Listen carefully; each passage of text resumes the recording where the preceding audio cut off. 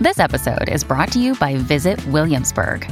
In Williamsburg, Virginia, there's never too much of a good thing. Whether you're a foodie, a golfer, a history buff, a shopaholic, an outdoor enthusiast, or a thrill seeker, you'll find what you came for here and more. So ask yourself, what is it you want? Discover Williamsburg and plan your trip at visitwilliamsburg.com. Hey, it's Ryan Reynolds, and I'm here with Keith, co-star of my upcoming film, If, only in theaters May 17th. Do you want to tell people the big news? All right, I'll do it. Sign up now and you'll get unlimited for $15 a month and 6 months of Paramount Plus Essential Plan on us. MintMobile.com/switch. Upfront payment of $45 equivalent to $15 per month. Unlimited over 40 gigabytes per month. Face lower speeds. Videos at 480p. Active Mint customers by 531.24 get 6 months of Paramount Plus Essential Plan. Auto renews after 6 months. Offer ends May 31st, 2024. Separate Paramount Plus registration required. Terms and conditions apply if rated PG. The following podcast contains explicit language.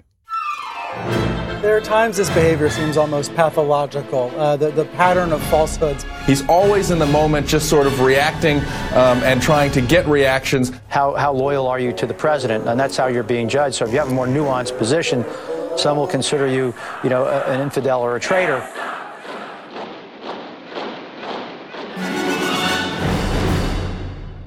Hello, and welcome to Trumpcast, the show about the man who may take a vacation from the White House but never takes a vacation from Twitter, Donald Trump. I'm Seth Stevenson, a writer here at Slate and your host for today's show. Sometimes when I'm getting worried about encroaching authoritarianism, my friends will say, "But Seth, Trump hasn't actually turned America into a totalitarian state yet." Okay, sure, I'll say, but it's not for lack of trying. Over and over, Trump has stated his desire to quash press freedoms, mess with voter rolls, and trample on the rule of law. America has so far, knock on wood, prevented him from realizing these clearly delineated goals. But what if he starts to succeed? Will we realize it in time? Or will we slowly slide into the gloom? Dark thoughts like these are what caused me to draw up my Get Scared list. This is a way to remind myself that if certain events come to pass, I should get scared. For instance, should Trump find some way to imprison Jeff Bezos, the owner of the Washington Post, which has uncovered all manner of Trump evildoing, well, that would be a good time to get scared. Maybe even start packing some bags. Should Kid Rock get elected as a Michigan senator, marking America's full descent into idiocracy, that would be another reason to get scared. A Senate full of Kid Rocks is not a Senate I want advising or consenting. One Kid Rock in office is one Kid Rock too many. Time to start worrying. Look into plane tickets. I know I'm being a little dramatic, but at the risk of proffering a dangerously overheated historical analogy, the people who left Europe before the Holocaust were the people who let themselves get scared. We're nowhere near the get scared point yet, and with luck, I'll look back on my list as a quaint artifact of a bygone era. Or maybe I'll look back on it as my saving grace. Coming up on today's show, Jonathan O'Connell. He's a reporter at the Washington Post covering land use and development in Washington, D.C. And boy, is there a chunk of property there that we here at Trumpcast are interested in. It's the Trump International Hotel. More on that soon, but first, here are the tweets.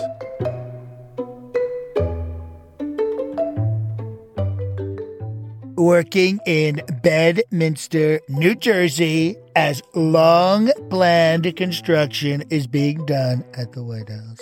This is not a vacation. Meetings and calls. The failing New York Times, which has made every wrong prediction about me, including my big election win, apologized, is totally inept.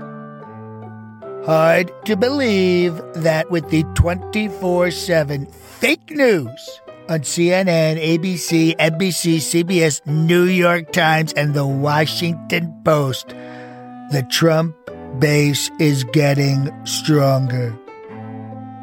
How much longer will the failing New York Times, with its big losses and massive unfunded liability and non-existent sources, remain in business? Emails show that the Amazon, Washington Post, and the failing New York Times were reluctant to cover the Clinton-Lynch secret meeting in plain. I think Senator Blumenthal should take a nice long vacation in Vietnam where he lied about his service, so he can at least say he was there.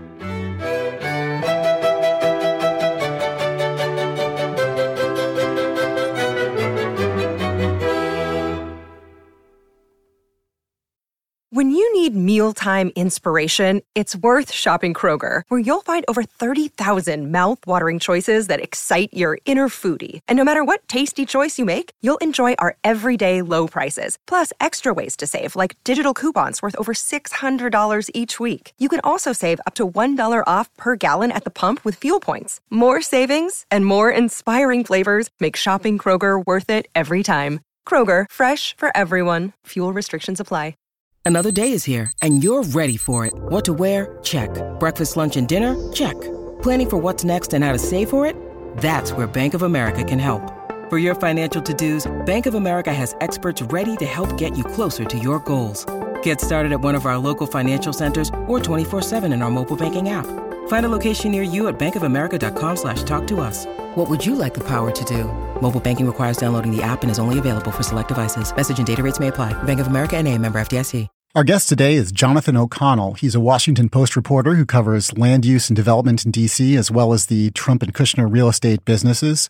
Jonathan has a piece in the Post this week that's about the Trump International Hotel, which he writes has quickly become a kind of White House annex. This is nothing Washington has ever seen. For the first time in presidential history, a profit-making venture touts the name of a U.S. president in its gold signage, and every cup of coffee served, every fundraiser scheduled, every filet mignon ordered feeds the revenue of the Trump family's private business. Jonathan, welcome to the show. Oh, thank you for having me. I appreciate it. So this sounds like a pretty involved reporting process where you're at the hotel every day for a month. What kinds of obstacles did you face reporting this story, and how did you overcome them? Yeah, I mean, I've been covering the building for quite a while, since before the Trumps turned it into this really fancy hotel. And when they first opened it, they were in the heat of the election, but, the people at his company were still, they were working on finishing the hotel. They were trying to make sure that the lights would work and the electricity was on. And it was sort of a more naive time in a lot of ways, I guess, because, you could still kind of get the company to answer questions on a pretty regular basis. And then, of course, after Trump won, it became much more difficult. And then further, once he decided to keep the hotel and continue owning it, it became even more difficult. So it suddenly became very hard to figure out, which groups are booking business here, who's staying overnight there, who's spending money there. There's been periodically a story where somebody gets, some reporter gets a hold of an invitation and finds out that there was a group staying there, or, somebody figured out that an embassy was holding a big event there and there'd be a one-day story. And those are great, but there's no log. There's no public record of who's spending money there and who's staying there. So we decided we were going to try to do something more comprehensive. And I basically talked colleagues here into doing a night for me. We go down there for a couple hours. We had some idea about what we were looking for when we went down there, but this wasn't a comprehensive, this isn't like a database of what is happening at the hotel. We don't know everything. We just have a better idea than I think anyone's had before this. Sure. So you sort of hung out there for about 30 days and tell us what you observed about the scene there. What kind of patrons did you see coming in and out? What kind of people is the Trump International attracting? And which of those patrons should perhaps give us some pause? Yeah, I kind of think of the crowd there in sort of three different buckets. The first is people who are there because they're involved in Republican politics in some way, or they want to maybe curry some favor with the administration. So you will see, there are Republican congressmen holding fundraisers there. There are groups that are lobbying Congress or lobbying the administration who will sometimes have an administration official or else somebody that's sort of in Trump's inner circle be a part of their meeting. So, for instance, one day when we were in the lobby, there was a meeting of it's a political group associated with funeral directors who have a policy, just like every group, they have some interest in Washington politics, and their keynote speaker is Newt Gingrich. So in strolls Newt Gingrich walking through the lobby and to give his speech at this funeral directors meeting. And that sort of thing happens all the time. The second group I would say are people who, protesters. They are using Trump's hotel as a target. Sometimes they want to disrupt the operations of the hotel. Sometimes they want to embarrass the president. This is everything from environmentalists, women's groups, family groups, and others, and just sort of generally more liberal causes who are trying to disrupt things there. And then the last group it's kind of fans. It's tourists. It's people who have heard about the hotel maybe in a political atmosphere, but maybe not in a political atmosphere. And they just know that it's this brand new hotel on Pennsylvania Avenue. And, it's still a public building. It's leased to the Trump Organization, but it's still a public building. And the National Park Service still runs tours up to the clock tower, the famous clock tower of the old post office. So there's people in fanny packs and, Make America Great Again hats from all over the country that were showing up at the same time that members of the cabinet are living there. So it's an incredible mix of inside Washington and, just everyday Americans. So let's talk about these GOP affiliated patrons and officials who may or may not be buying influence. What kind of GOP safe spaces existed in DC before the Trump International Hotel? Where were they going then? And how are they using the hotel now to maybe rub elbows with power? Oh, sure. I mean, every time in Washington when we have a change of administration, you kind of feel the social scenes switch a little bit. Historically, obviously, when there's a Democrat in the White House, everyone used to hang out in Georgetown. He's like the liberal, Democrat haven. There's always like stories about the housing market when a new administration comes in. Are there more people buying houses in Virginia when the Republicans come in? Are there more people buying houses in, Georgetown, Bethesda, or Tacoma Park even when a Democrat comes in? So there's always been places where you could sort of, feel like you are among the sort of political set that you are in agreement with. There's never been anything remotely like this where it's so specifically and closely congregated in one very public area. And on top of that, of course, all the money that those people are spending at the hotel is going in the president's pocket. I mean, he still effectively owns the hotel. And I have absolutely no doubt that there are groups that are spending money there in order to curry some favor with him. Right. So, I mean, it seems like there's some at least semi-official government business being transacted there. Do we know how much taxpayer money is flowing through and how much of it is ending up in the coffers of the Trump Organization? I think we're really at the beginning in terms of how much taxpayer money is going there. So we've had a little bit of reporting from various papers around the country. The Portland newspaper in Maine figured out that through a public records request that the governor of Maine had spent a couple $1,000s there on a visit. So there's going to be there'll be questions from various states about whether governors are spending time there when they come to Washington. There's going to be questions about, ultimately whether federal agencies, when they have people come back to Washington, say you are, I don't know, Department of Agriculture and you have somebody in the Colorado office coming to Washington for a meeting, if those people, if government employees are spending any time at the Trump Hotel, it's first of all, it's just such a nice and expensive hotel. It's probably not the place you would get a very good government rate at. But secondly, that would just raise, I think, another layer of questions because the president is obviously running the government and he's benefiting financially from the hotel. So I would hope everybody would be watching for that also. Are we seeing various groups feel actual pressure to patronize the hotel? Well, we haven't seen a lot of, people or groups kind of come out and say that. Very early on, a colleague and I, Mary Jordan here at the Post, we wrote a story about the vibe among embassies and diplomats once Trump was first elected about their perspective was sort of, we're going to have to go there. The president has a hotel. It's brand new. It's right on Pennsylvania Avenue.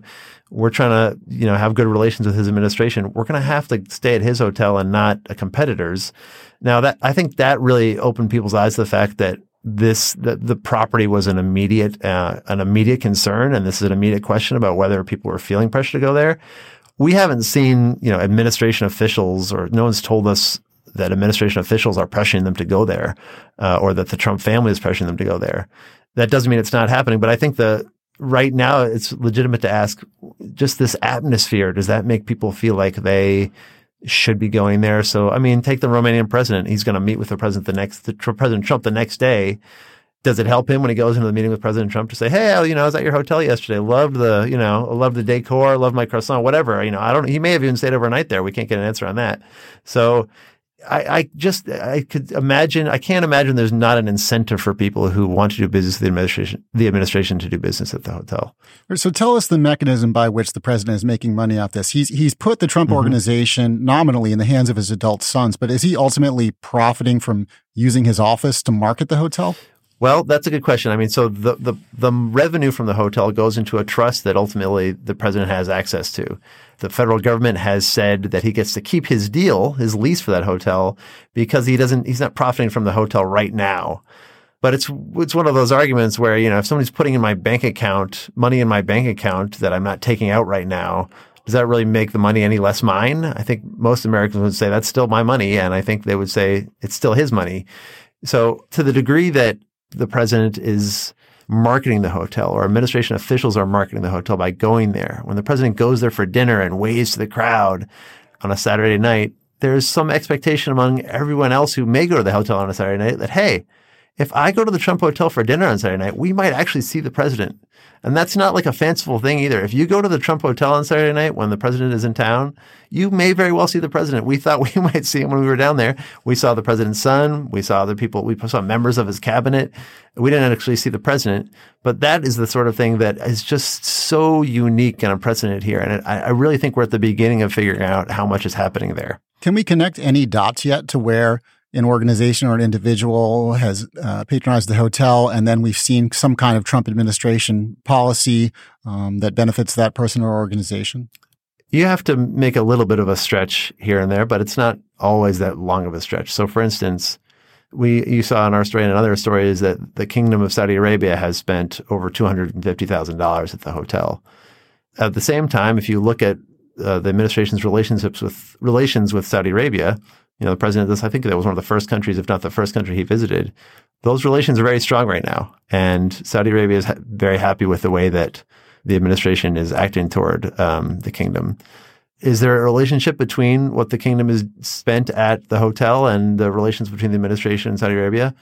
That probably is undetermined, but there's a lot of different relationships like that are going to be put under a microscope. So you mentioned that the ruling that because Trump is not profiting right this moment from the hotel, he's allowed to still hold the lease. We hear about these legal objections to the current arrangement with the hotel where the lease wasn't meant to be given to anyone who serves in government. We hear also about the emoluments clause, which bans the president from receiving any gifts from foreign sovereigns. Do any of these legal objections have teeth? Are any of them going to go anywhere? That's hard to tell you. I mean, so there's a number of different legal angles that are in the courts right now. There's a few different cases. On the emolument side, it's never been tested in the courts. I mean, no one can legitimately say they have any idea where any of these cases are going to go. But a lot of people are trying, and they're trying on a couple different angles. Some state attorneys general have filed suit saying that they have been damaged by the hotel operating the way it does. There is a restaurant owner in Washington on 14th Street, Cork Wine and Bar, that has filed suit along with some other restaurants saying that they are unfairly put out of business or losing business because of the business that the president is doing at his hotel. To your point about the lease itself, there is a clause in the lease that says, I'm not going to be able to quote it exactly right here, but in effect that no elected official should be benefiting from the lease deal. Now, again, I've had 4 or 5 different contracting attorneys and officials look at that, and you do get an array of different opinions. Some people say, my goodness, how could they allow this lease to go on? This is clearly a violation. The GSA, which is the agency overseeing the hotel, should immediately have terminated it. And you see other people on the other end of the spectrum say, that's boilerplate language. It's in a ton of different leases. Even if the GSA or the government was concerned about it, terminating the entire lease is probably not the answer they would have in any situation. They would probably contact the owners, as the GSA eventually did, and see if they could figure out if there was a problem or not. But to this point, the GSA had a window there while Obama was still president to do something about that and to make an issue out of that clause. And they didn't. They looked at it, their attorneys looked at it, and they decided to take a pass. And now the GSA under the Trump administration will be changing, right? And have you been able to speak to them, or have people been able to get clarity from them on this issue?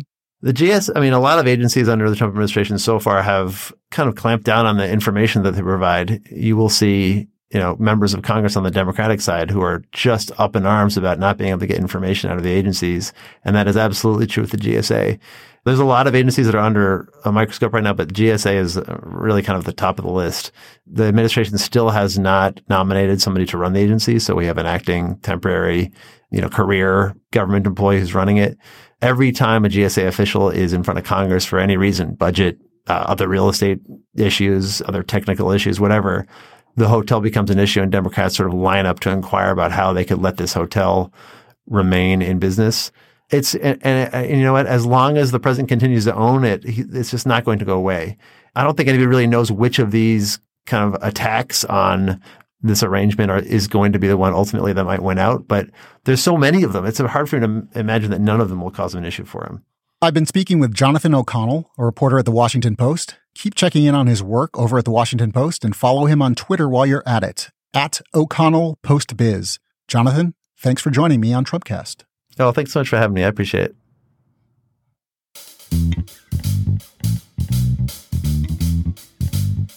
And that's the show for today. But before we take off, I have to give you a recommendation. Are you listening to Slate's daily news show, The Gist, with Mike Pesca? Mike's one of the smartest, sharpest commentators out there. He had a great show with This American Life's Zoe Chase last week, where she aired tapes of her old interviews with Anthony Scaramucci for the first time. It got real moochy up there. Check out The Gist at slate.com/thegist. And while you're following things, follow us on Twitter @RealTrumpcast. That's @RealTrumpcast. It's the best way to keep up with what's going on around the show, including our upcoming live podcast in Austin, Texas for the Texas Tribune Festival. You can get more info on that at slate.com/live. That's slate.com/live. Today's show was produced by Jason DeLeon. Happy birthday to Trumpcast co-host Virginia Heffernan. Happy birthday! And I'm Seth Stevenson. Thanks for listening to Trumpcast.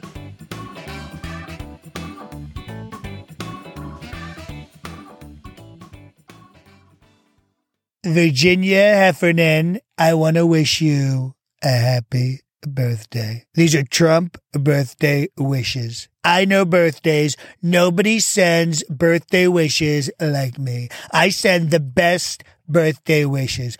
Gold-plated birthday wishes.